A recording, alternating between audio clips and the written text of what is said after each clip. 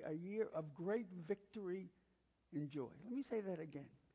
If we're willing to cooperate with God, if we're willing to walk in biblical principles, if we're willing to not only desire, but to seek the will of God for our lives, for our church body, 2019 will be a year of victory and joy for you, for your family, and for this church body.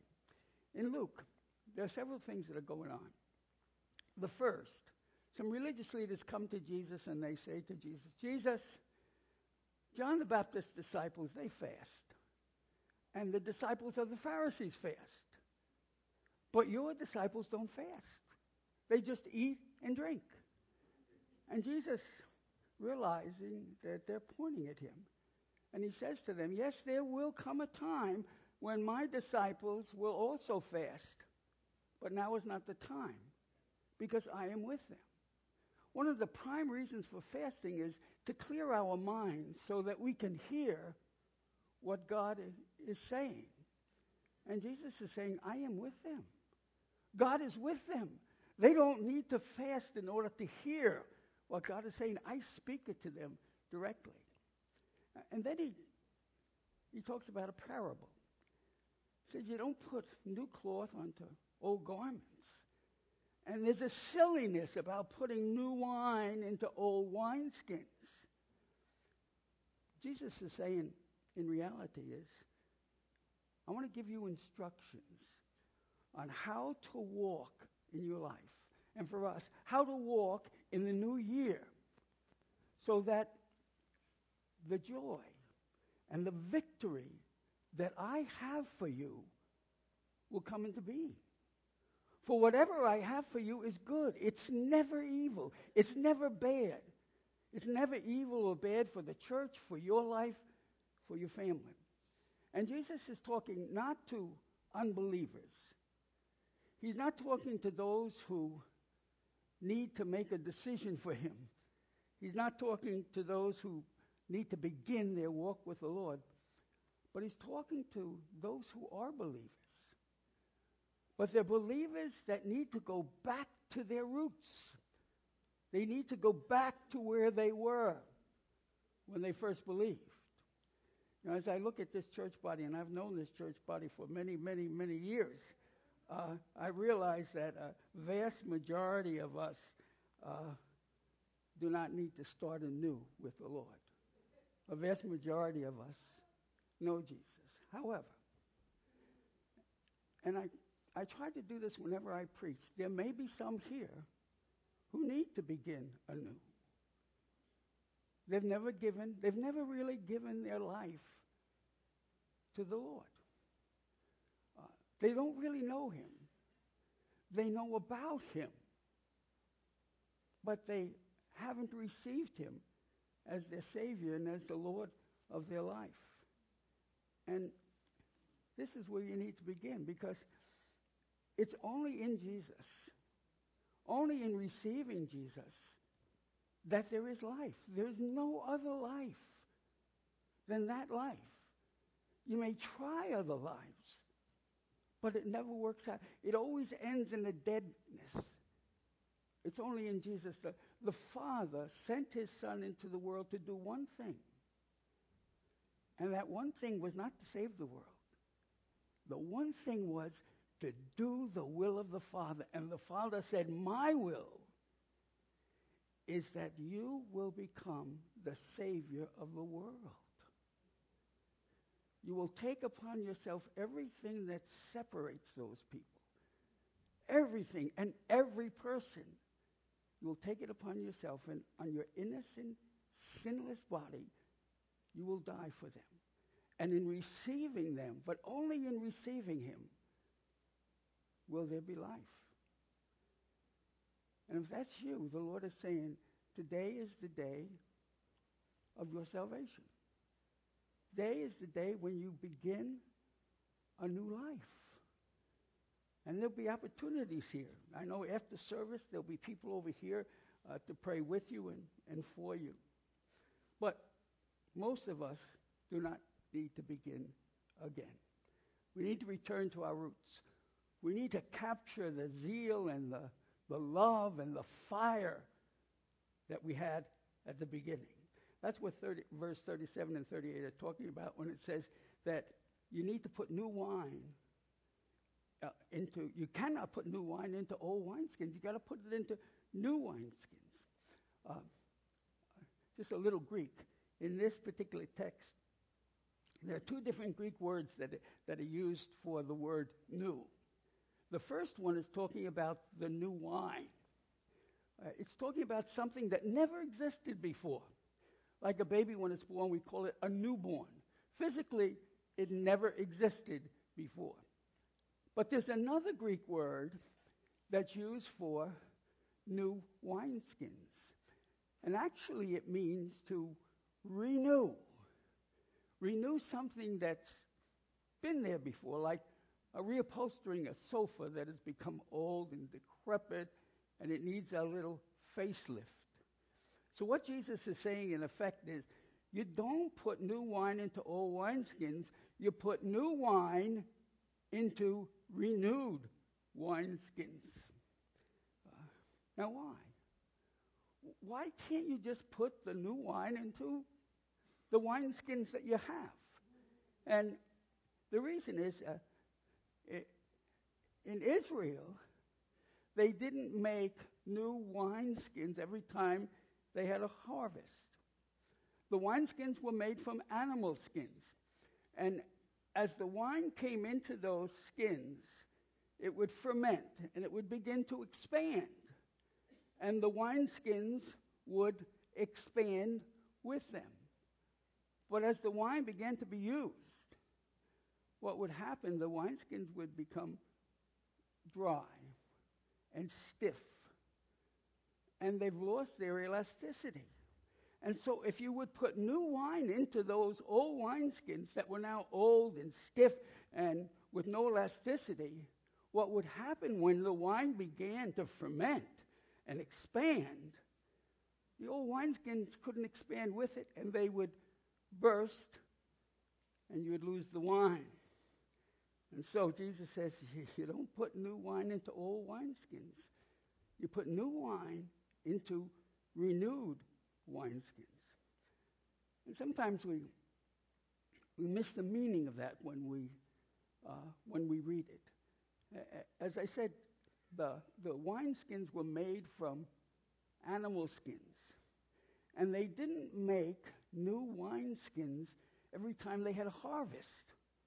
They couldn't, because there weren't enough animals in Israel to make new wineskins every time there was a harvest. And so what they would do they would renew those wineskins. They'd take those wineskins, old ones, and they would put them in water, and two things would happen. One, all that residue that was inside would leave. But more importantly, what would happen as the wineskins absorbed the moisture, they would become soft again. And they would become elastic again. So now, when you put the new wine into them, they became vessels that didn't burst when the new wine came into them. There are many believers in Jesus who are like old wineskins. They've been stretched. They've been stretched as far as they can go. They've heard it all. They've seen it all. And they can't receive the newness of God. They're still believers, but they're becoming empty. Empty of the presence of God in their everyday life. The presence of God that gives a newness to their life. The presence of God that gives a victory and a joy. The presence of God that brings about that desire. Lord, I want your will, whatever it may be, in all areas of my life. Not only do I want it, but I'm going to seek it. How do you know when you're becoming an old wineskin? The service is too long. The preaching is boring. You don't enjoy reading the Word anymore. Or you don't read it as much as you used to read it. Worship, as I said, becomes boring.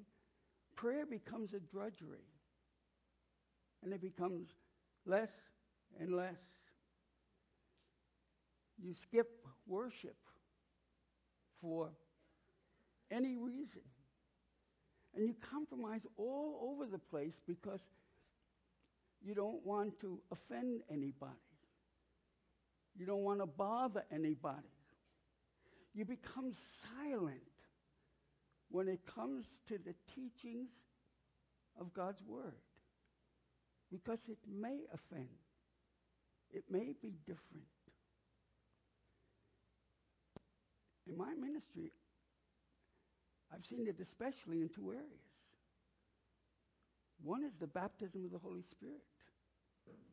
We don't talk about it anymore because it may bother some people. And yet it's the power of God. In the book of Acts, I think it was Paul or Peter, one or the other, went to this group and they said, "Did you receive the Holy Spirit when you were saved?" And they said, "We don't even know about the Holy Spirit." And so what they did, we're going to do something about it right now. Right now. And they were baptized in the Holy Spirit. Or the gifts of the Spirit. We don't want to talk about that because it may bother some people. Like tongues, a prayer language, to commune with the Lord that the Lord gives or wants to give to every believer. And then a spirit of complaining and murmuring, a critical spirit comes in. And when these things begin to happen, we lose the joy of our salvation. We've lost the newness, the thrill of being in love with the Lord. The thrill of knowing that I have eternal life. The thrill of knowing that I'm with the Lord now. And when that happens, and in that we lose we're still believers, but we lose the plan that God has for us. The victory and the joy, we lose it. And when that happens, God says, in order for you to experience what I'm doing, in order for you to experience the new wine that brings life to you and your family and to the church body, you need to have new wineskins. You need to be renewed. You need to be soaked in the life of my presence.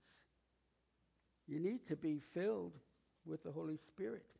And if you allow my presence to fill you, you'll begin to be cleansed. You'll begin to be renewed. You'll begin to experience what I have for you. And what I have for you is good. It's always good. You'll begin to have that desire again to hear what God has to say and to seek what God has to say. How's it done? How do we get in the sense, the stretch back into our lives? How do we get that new wineskin? In the book of Revelations, in the chapter 2, the Lord is giving instructions to John, and he's to speak to the churches in that area. And one of them is the church at Ephesus. And this is what he said. To the angel of the church at Ephesus, write these things, says he who holds the 7 stars in his right hand and who walks in the midst of the 7 golden lampstands. I know your works, your labor, your patience, and that you cannot bear those who are evil.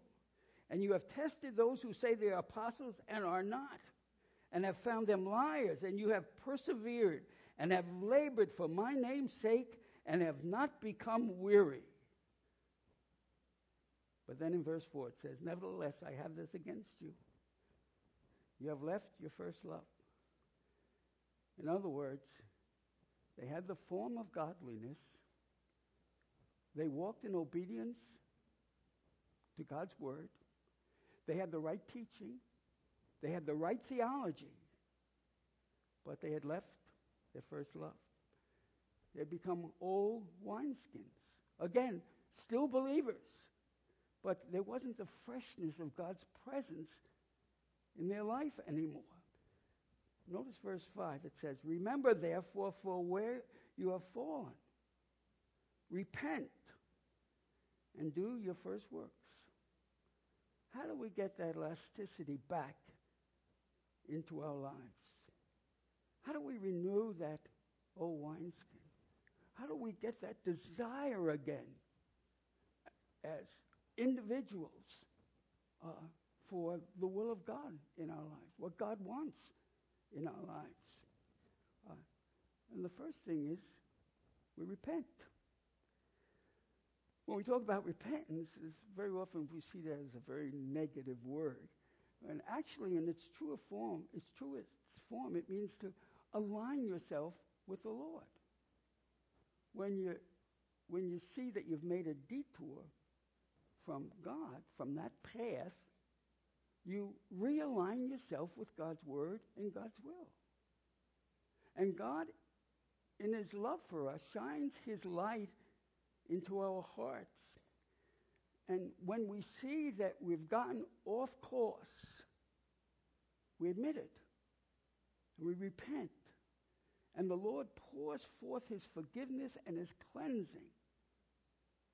But John says, that's not enough. We need to do our first works. We need to do that.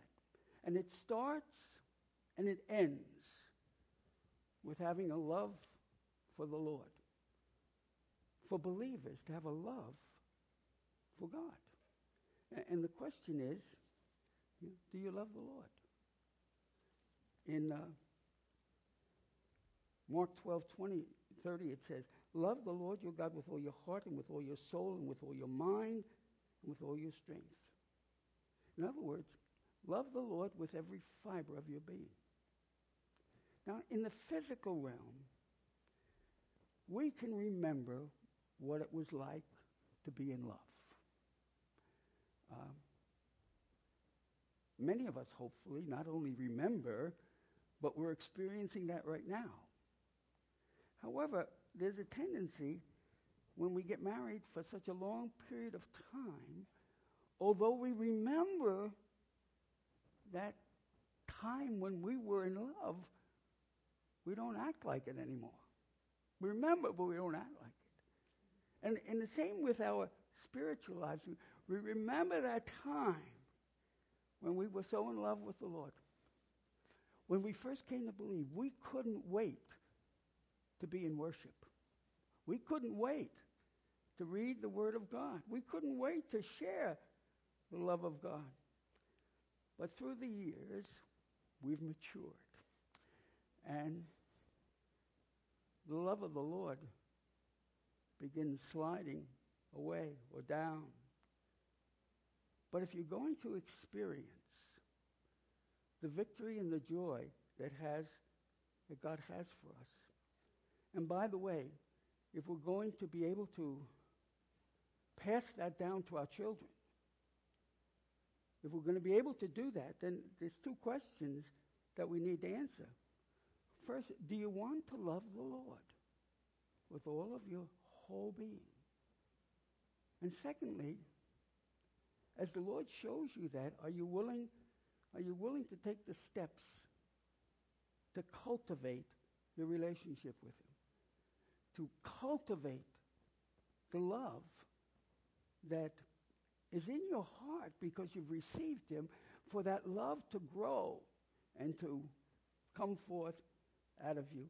Are you willing to renew those wineskins? And let me share with you 5 just short things to renew your wineskins. First, read the Word of God. Matthew 4:4 says, Jesus said, man shall not live by bread alone, but by every word that proceeds from the mouth of God, by every word. In 1 Peter 2:2, as newborn babies desire milk, you desire the milk of the Word that you may grow thereof. In 2 Timothy 3:16, all Scripture is God-breathed. Every word of the Bible is God breathing to you. In Genesis, when Adam was there, he was not alive. He wasn't alive until God breathed on him. And Scripture says, then he became alive. When you read the Word of God, God's breath is being breathed into your body, into your very substance. You may not realize it, but that's what happens. If you feed on the Word of God, you're taking the very essence of God's life into your being. And I believe this is why we need to encourage our little ones who just begin to read, that we read to them or get these scriptures that are for a child's level and let them begin reading it. What's happening is God is breathing into them, whether they know it or not, whether you know it or not. Number 2, you need to pray. You need to pray every day and during the day. Ephesians 6:18 says, and pray in the Spirit on all occasions with all kinds of prayers and requests. You see, it's in the Word that God speaks to you, that God breathes into you. But in order to have a good relationship, there must be two-way conversation. God not only breathing into us, but us, in a sense, breathing into God. We need to communicate with Him. But there are so many things about prayer that we don't understand. There's so many things that we need to talk about, like pray without ceasing. What in the world does that mean? Jesus prayed all night, and he expects us to follow his example. What does it mean, praying and fasting? What does it mean to pray in the Spirit and pray with your understanding? To pray in tongues and to pray in English or whatever your language is. There are just so many things that are mind-boggling about prayer. But where do we start? Where do we start in praying? Let me tell you where you start. You start by saying the word Father, and you go from there. Whatever comes into your heart and your mind, and God will begin ministering prayer to you. God will begin showing you how to pray as he brings you into his presence through prayer. You start with prayer. Prayer needs to be like the conversation we would have with our dearest friend. Number 3, sing praises to God. In Ephesians 5:9, speak to one another with psalms, hymns, and spiritual songs. Sing and make music in your heart to the Lord. In those first days after you received Jesus, you couldn't get enough of it. You found yourself singing all the time. At least I did. And people would look at you curiously, what's gotten onto that guy? And he begins singing to the Lord, making melody in your heart. Today, I love you, Lord. Some of the early songs were easier to sing. You didn't need any accompaniment. But I love you, Lord. God is so good. Just all songs. Lord, we praise you. Father, I adore you. Begin singing and praising the Lord. We need to speak and we need to sing praises to the Lord. In a sense, it needs to be a way of life. I think that's part of the first soaking of these old wineskins, that you begin praising and speaking to the Lord in praise. If you don't, if you've lost it, it's not long before our religion becomes dry and our vessels become empty. But when you begin to praise the Lord, something will break inside of you. I remember when I first came to know Jesus. We would go, Grace and I would both go to the Lutheran conferences. And I would find myself all the time not just as a rote thing, but when people would say something, I'd say, praise the Lord. They'd say something else, I'd say, praise the Lord. My wife would hit me in the ribs and say, Bob, remember where you are. It's something to smile about, but it's also very sad. We need to be people who indeed praise the Lord in front of other people. We need to sing to the Lord. We may not be good singers, but we can sing to the Lord. On your way to work, when you get up in the morning, on your way home from work, when you're at home, when you're in the shower, and everything, give thanks, for this is the will of God concerning you. And when you learn to do that, when you learn to have a life of praise and worship, either spoken or sung, there's very little that the devil can throw against you. Number 4, if you're going to stay renewed, if you're going to have those wineskins renewed and continue to stay renewed, you've got to make a decision to go to church. Hebrews 10:25 says, let's not give up meeting together as some are in the habit of doing, but let us encourage one another, and all the more as you see the day coming. It's not only on Sunday morning, but there are other times when the body gets together to worship. But not only worship, they get together to fellowship. And they get together to do the work of the Lord. There are some Christians that are more faithful to other organizations and activities than they are to worship. They may miss worship for whatever reason. But when it comes to their organizations or activities, they will change family schedules and work schedules and their own schedules in order to be there. Faithfulness to Sunday morning. I say go to church. I don't like to use that term, but that's where it begins. I'm going to church. But when you're coming here, you're coming to worship. And this is what Pastor Billy was sharing. You come to see the Lord high and lifted up. And you begin to worship him. You begin to speak not to the people around you. You begin to speak to the Lord.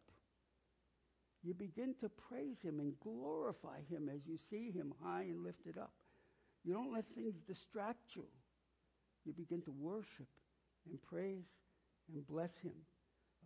That you're faithful to the fellowship that this body has. And you're faithful to the work that this body has. And that's essential for renewing the wineskins, for receiving the joy and the victory of the Lord in the new year, for being a people that desires the will of God and seeks the will of God, which is always good. It's never not good. It's always, always good. Number 5, you talk about Jesus. Psalm 107:2 says, let the redeemed of the Lord say so, those he redeemed from the hand of the foe. We need a lifestyle of praise and worship and giving thanks, but we need a lifestyle also for looking for opportunities to share Jesus. Tua, I can't say his last name, who's a quarterback for Alabama. Some have said he's the best quarterback in the land, and they may be true. But a couple of months ago on Sports Illustrated magazine, he was on the cover, but not his whole body, just his face was on the cover of Sports Illustrated, and beneath both of his eyes were crosses. And in the article, he shared his faith and the faith of his family. Tim Tebow, when he received the Heisman Trophy a number of years ago, he began by thanking his Lord and Savior Jesus Christ. And then he went on thanking everybody from his coaches, his parents, all on and on and on. And then he ended by again thanking his Lord and Savior Jesus Christ. He took the opportunity to give glory to the Lord in a very simple and easy way. And so when people say to you, like after Christmas, how was your Christmas? say, yes, I discovered the reason. I found the reason for the season. And you step out and you begin inviting people to come and to worship. A place where Jesus is alive and where they can come to the same things. Something happens inside of you in the midst of maybe fears that you have when you begin sharing Jesus with others in just a very simple way. What he means to you.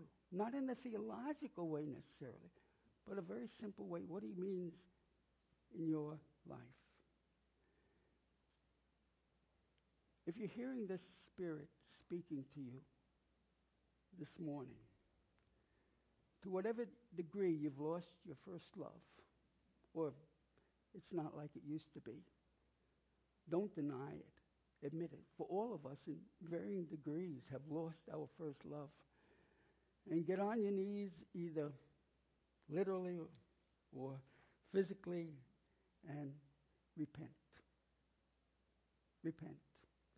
And when we repent, when we admit it, the Lord will forgive us and cleanse us, and the Lord will begin moving in our lives in such a way that he's going to renew your wineskin. He'll give you a joy to come to worship again. Not just to be here, but to come to worship with his people and to see the Lord high and lifted up. He'll give you a joy to read the Word, a joy to pray and to walk with him, to desire, no matter what, God's will for my life and for this church, desiring what God wants and therefore experiencing the joy and the victory that he has for you, for your children, little, all the way up, for this church body in the new year. May 2019 be a year of possibilities and potential for you and for this, our church body. Now, amen. And now may the peace of God, which surpasses all of our human understanding, keep your hearts and minds in faith in Christ Jesus. Amen. Praise the Lord.